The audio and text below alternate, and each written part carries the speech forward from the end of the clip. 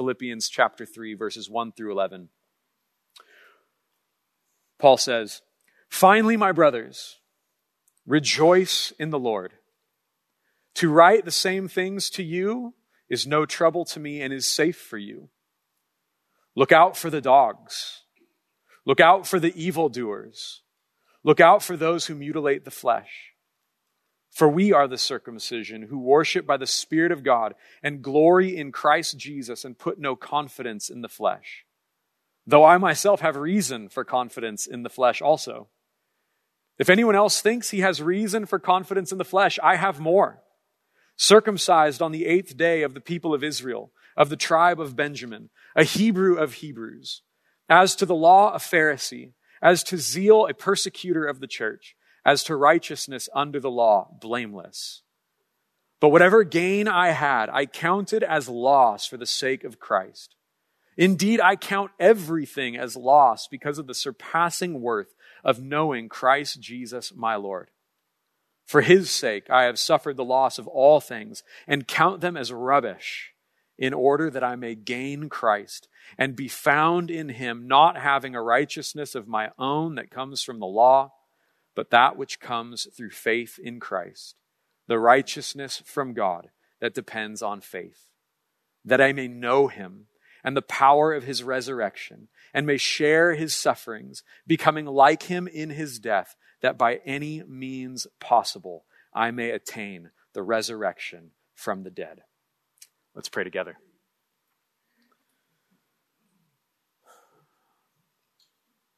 Father, would you teach us from your word today? God, my heart for us today is that those of us who are coming in weighed down by heavy things would feel that weight released, Lord. For those who are coming into this place, weighed down by sin and guilt and shame, that you would set them free.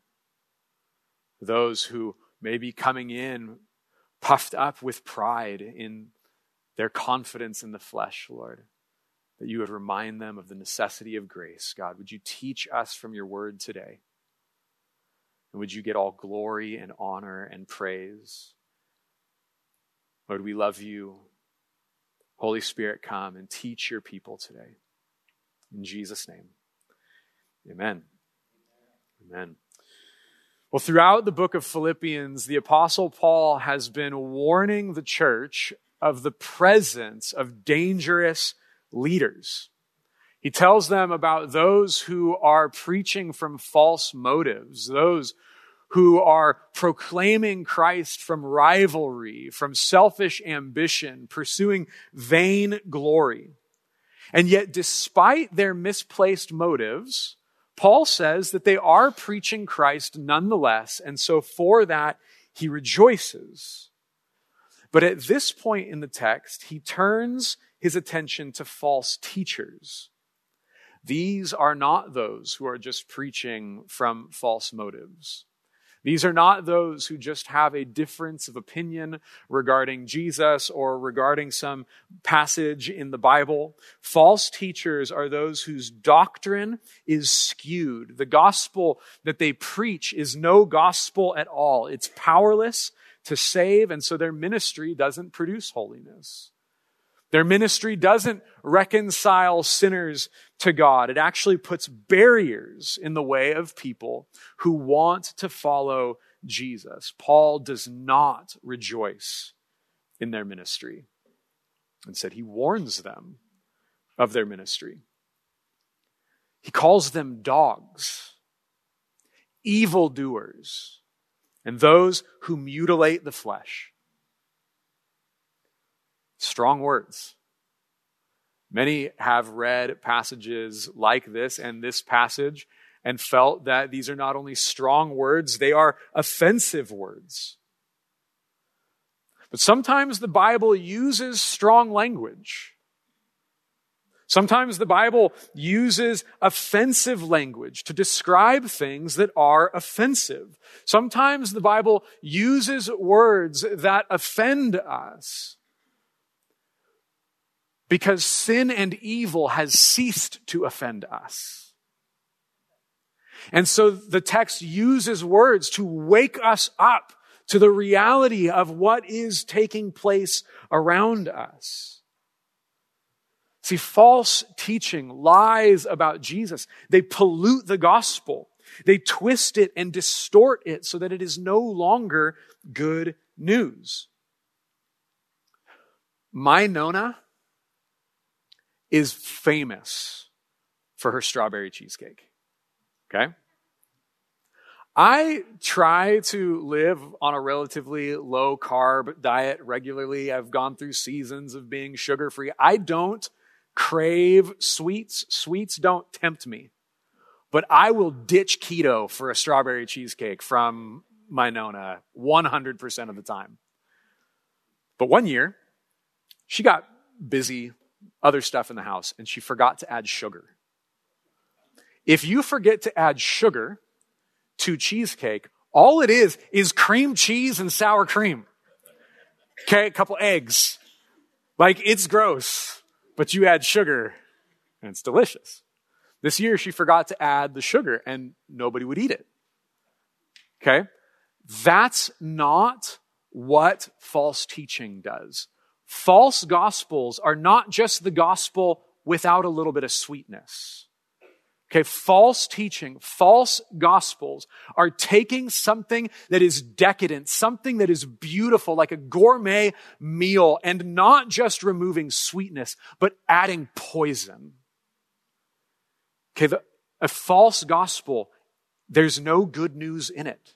There's no power for salvation. There's no reconciliation to God. It's lifeless. It's no longer just not as good. It's lethal.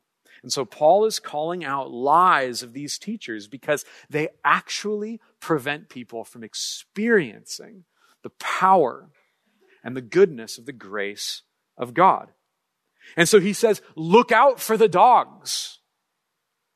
Now, my son recently started playing flag football in Santa Barbara. So on Thursdays, I take him to Shoreline Park, and I sit on a park bench, and I watch him play football, and I watch all of the people who walk their dogs around the path because I love dogs. Like, I've never in my life, except for the one time that dog bit me, I've never in my life been like, watch out for the dog. It's like, oh, look at the dog. Like, I love dogs. They make me smile. It's hard not to smile when I look at dogs. That's not what Paul's talking about. In the ancient Jewish context, dogs were not cuddly, lovable house pets. Okay? They were dirty, unclean scavengers who lived on the streets and ate garbage and ate decaying carcasses, including unburied humans. They were even known to eat their own vomit and feces.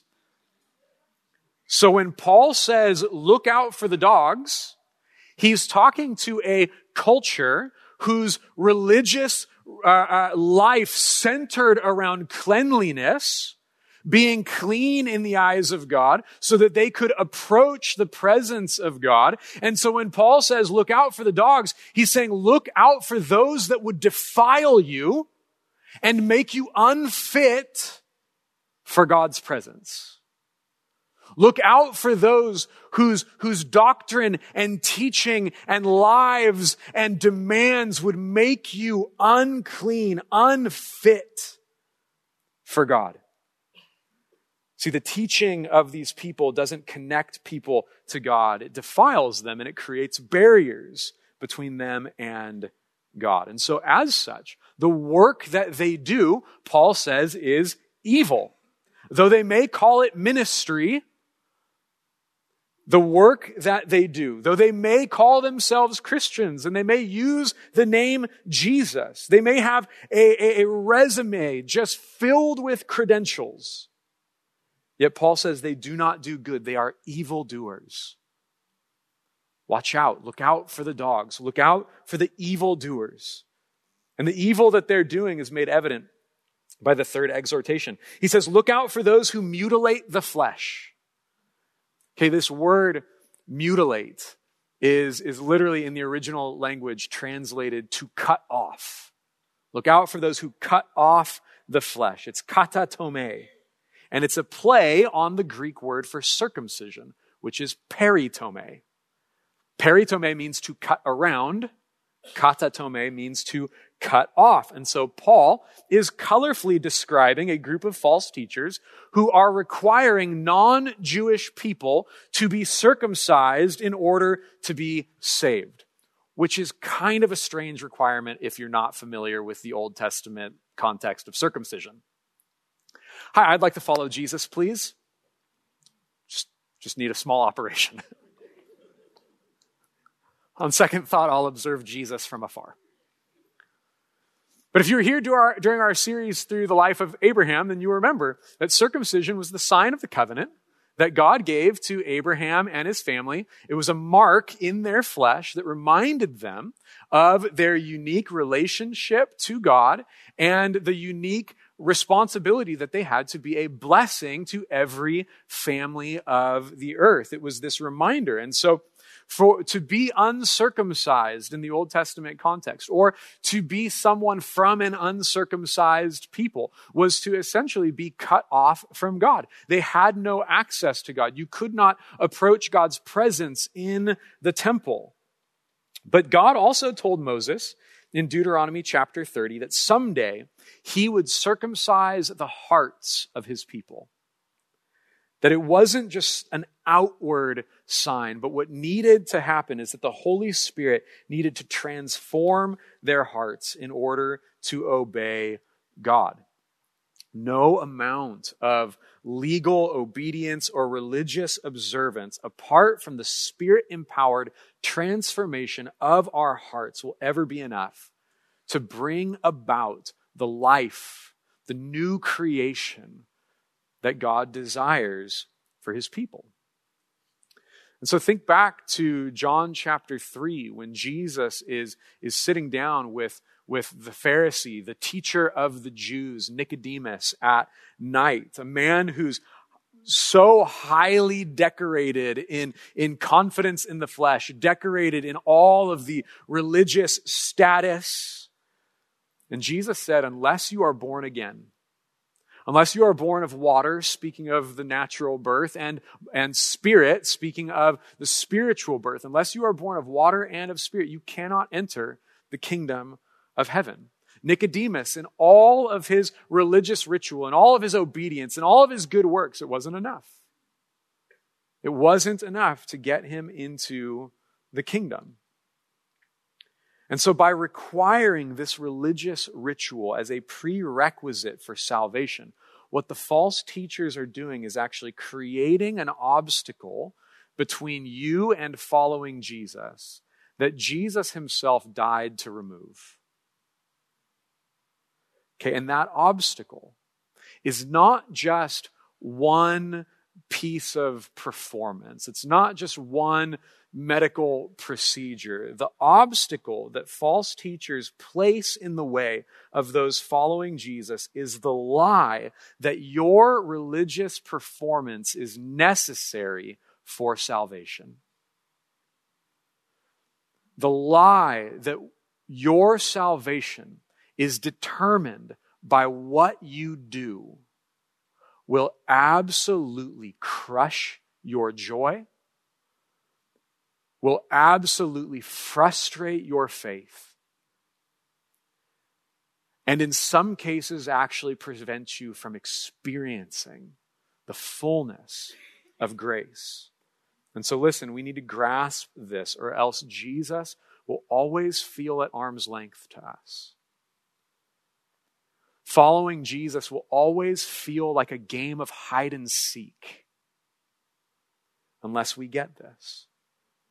That your religious performance does not achieve salvation. Your religious performance does not achieve salvation. Ephesians 2, 8-9 says, "For by grace you have been saved, through faith. And this is not your own doing."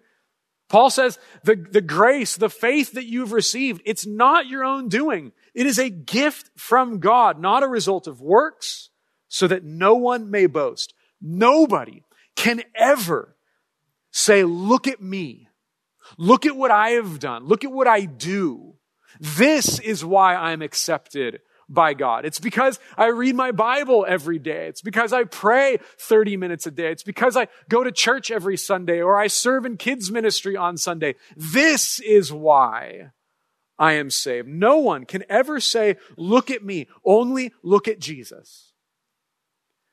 Our lives are only a signpost, not pointing people to the kind of life that they should also live, but a signpost to Jesus, because we can never live the life that we're supposed to live.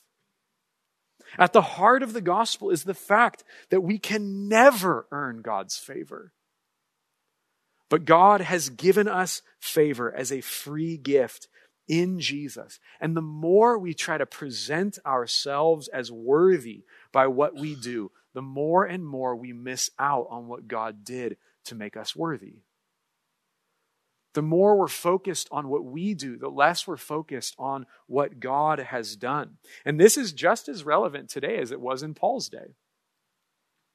Okay, in the early church, what people wanted to do was add to the gospel. They wanted to say, oh, salvation is a result of Jesus and circumcision, Jesus and the law, Jesus and living like a Jew, or Jesus and this secret knowledge that Jesus is just a stepping stone to, that when you really transcend the world, this Gnosticism. These were the things that were infiltrating the church in the early centuries. And the gospel says, no, it's not Jesus and. It's just Jesus. And today it might not be imposing circumcision, but today it's Jesus and baptism. Making baptism a necessity for salvation, or a particular mode of baptism, or baptism in a particular denomination or a particular church. Or maybe it's Jesus and membership to this particular denomination or particular church, or Jesus and, agreeing to this historical confession or this particular creed. That salvation is because of Jesus and this thing that you do. Jesus and this intellectual knowledge that you ascend to. And if the gospel you believe is a Jesus and anything gospel, it's not the gospel. That's not good news. Because at the heart of it, it forces you to believe that Jesus is not enough. That Jesus is not sufficient. And at that point, the gospel becomes no longer good news. It's just good advice. Jesus didn't come to give us advice. He came to give us life. And it isn't just these teachings outside that we hear about. Many of us, deep down, are tempted to believe a Jesus and false gospel without even knowing it.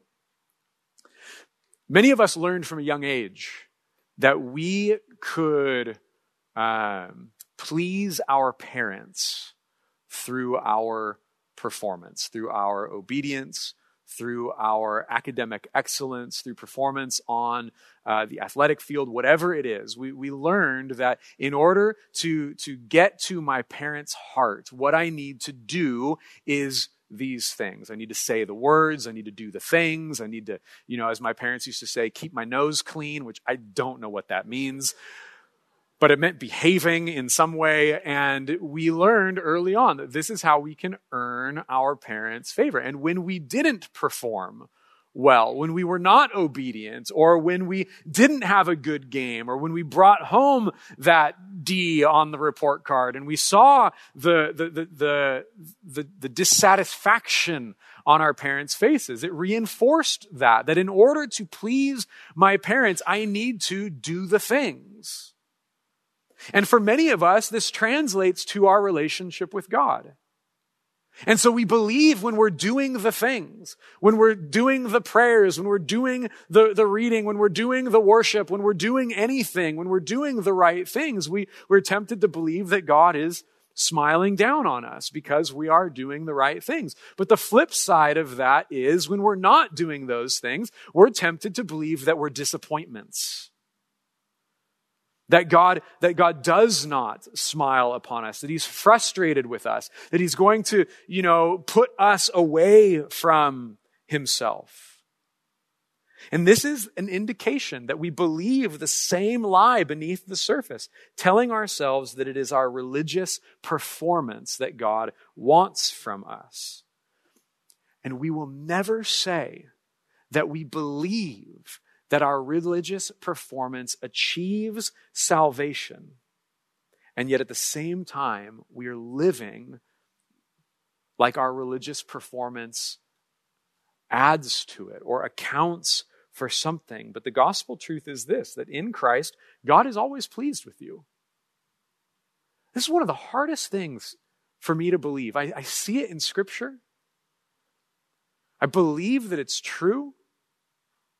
But one of the most difficult things for me is when I know I'm a failure, believing in my heart that in Christ, God is well pleased in me. I'm still tempted to believe that deep down, when I fail, I'm a failure. And the good news of Jesus is that when you fail, you are forgiven. That Christ died for past sin, present sin, future sin. That tomorrow when you blow it, Christ doesn't need to be crucified again for you to be forgiven. He's already done it. The good news of Jesus is that your religious performance does not achieve salvation, but Jesus achieves salvation. In fact, our religious performance doesn't add anything. Paul says it's garbage.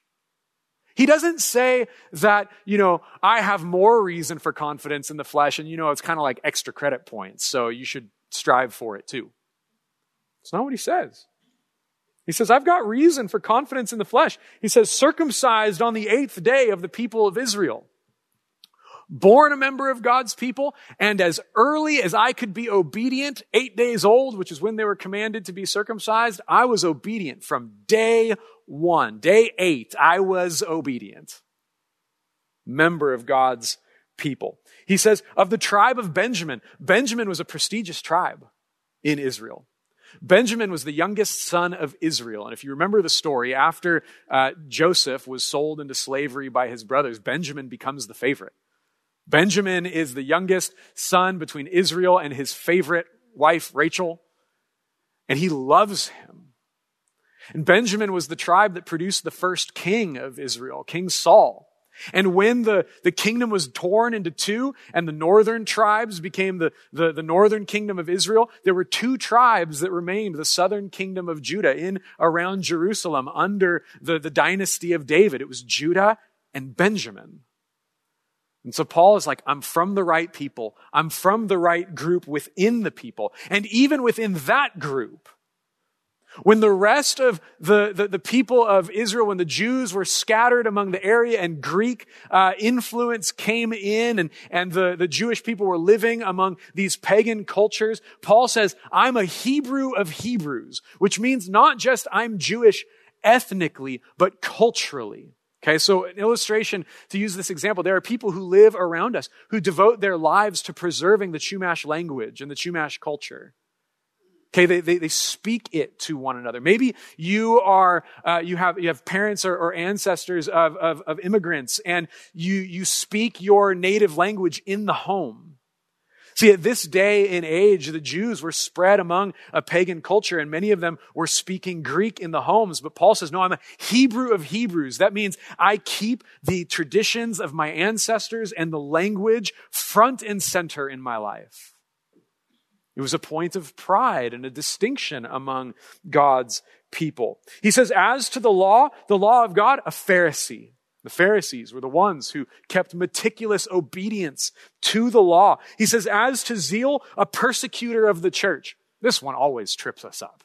Like, why is Paul boasting about murdering believers as a sign of his righteousness? Well, there's a story in the book of Numbers about a man named Phineas. And the people of Israel were intermarrying with the women from other cultures and other religions, and they were worshiping their gods. And so God sends a plague, and he's like, you guys got to stop doing this. But there was one man who brought his wife, his foreign wife, into the tabernacle, into the presence of God. And there's some that believe they were even kind of like getting familiar with one another in the tabernacle. And there was a man named Phineas who got a spear and in his zeal for God's house ran them through with the spear, killing both of them and staying the plague in Israel. And he's commended for his zeal, that he protected the reputation and the sanctity of God's presence. And so Paul said, when I was a Pharisee and I believed that the Christian church was offending the sanctity of God and defiling his presence, I was going so far as to persecute them. That's how far I will go, the lengths to which I will go for God. And he says, even then, as to righteousness under the law, blameless. There is nothing that you can point to in my life, he says, that will show any sign of half-heartedness, any sign that I am not fully devoted to God. In terms of religious performance, there was no one like Paul. Paul says in the book of Galatians that he was advancing in Judaism beyond anyone else of his generation. He was the poster child. He was the one that, you want to know about what our faith is supposed to look like? Look at Paul. He was the guy. And he says all of it. Every ounce of it, every bit of religious performance, everything that I did to make myself worthy of God, I count it as loss for the sake of knowing Jesus. Now, we can understand this in terms of comparison, right? In terms of comparison, everything I've done is less than everything that Jesus has done for me, right? We can understand that in terms of comparison. But Paul doesn't just say it's less than. He says it's trash.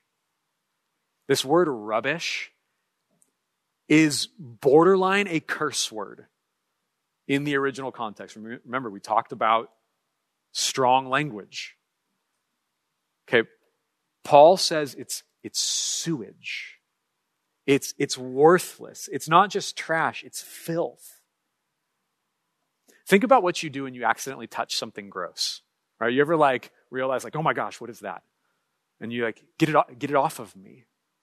You get it off of you as quickly as you can. That's how Paul talks about our religious performance. He wants to get it off of him. He doesn't want anything to do with it.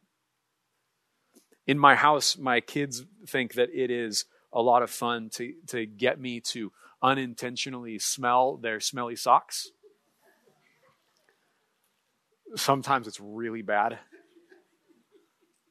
And it's, get it away. Well, that's what Isaiah 64:6 says our righteous deeds are like. He says, we've all become like one who is unclean, and all our righteous deeds are like a polluted garment. Get it off. Get it away. I don't want to touch it. I don't want to smell it. I don't want to look at it. Burn it.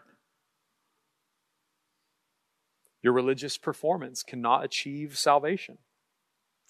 But the enemy wants you to believe that it does.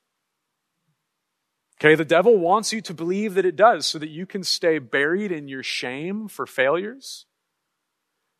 He also wants you puffed up with pride for your successes. Either way, what the enemy wants is for us to look at ourselves and what we do rather than to look at Jesus and what he has done. And so Paul says that all of the religious performance in his life is nothing. It accounts for nothing. It adds nothing. And he gladly trades it away in order to gain Jesus. Now listen. The desire that we have to trust and obey God is a good desire. It's a good thing.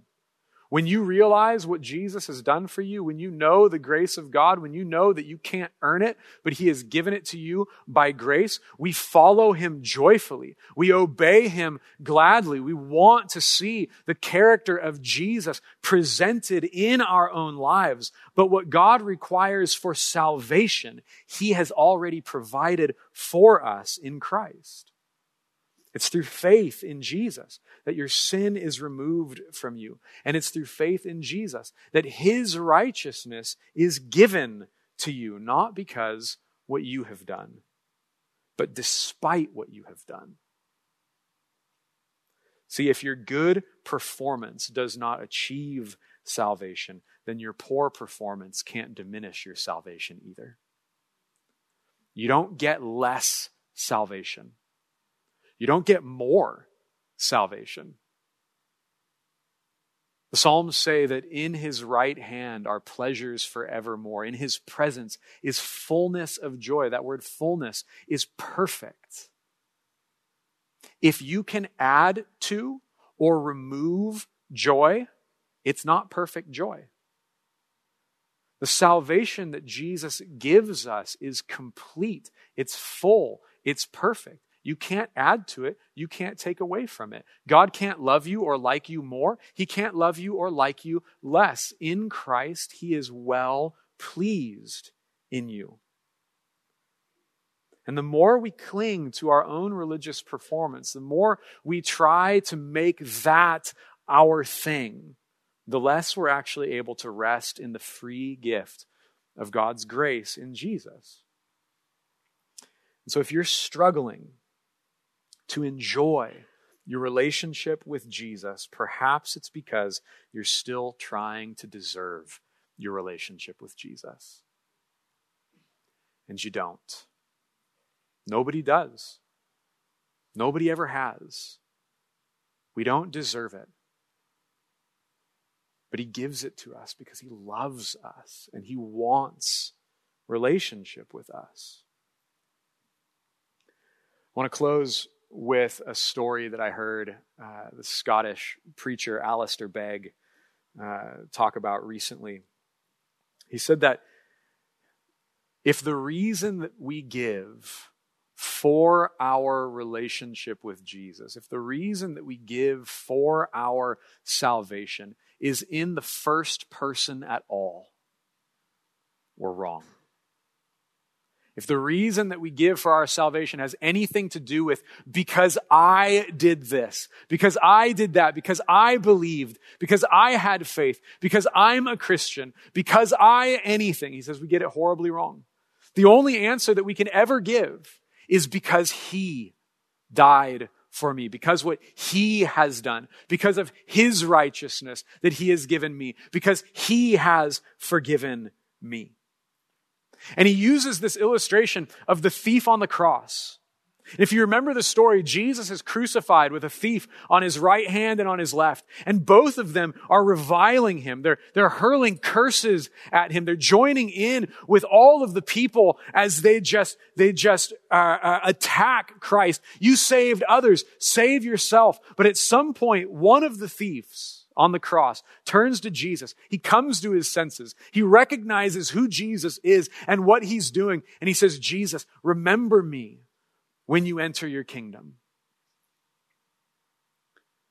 And Alistair Begg talks about what it would be like for that man to approach the gates of the kingdom of God, having never been baptized,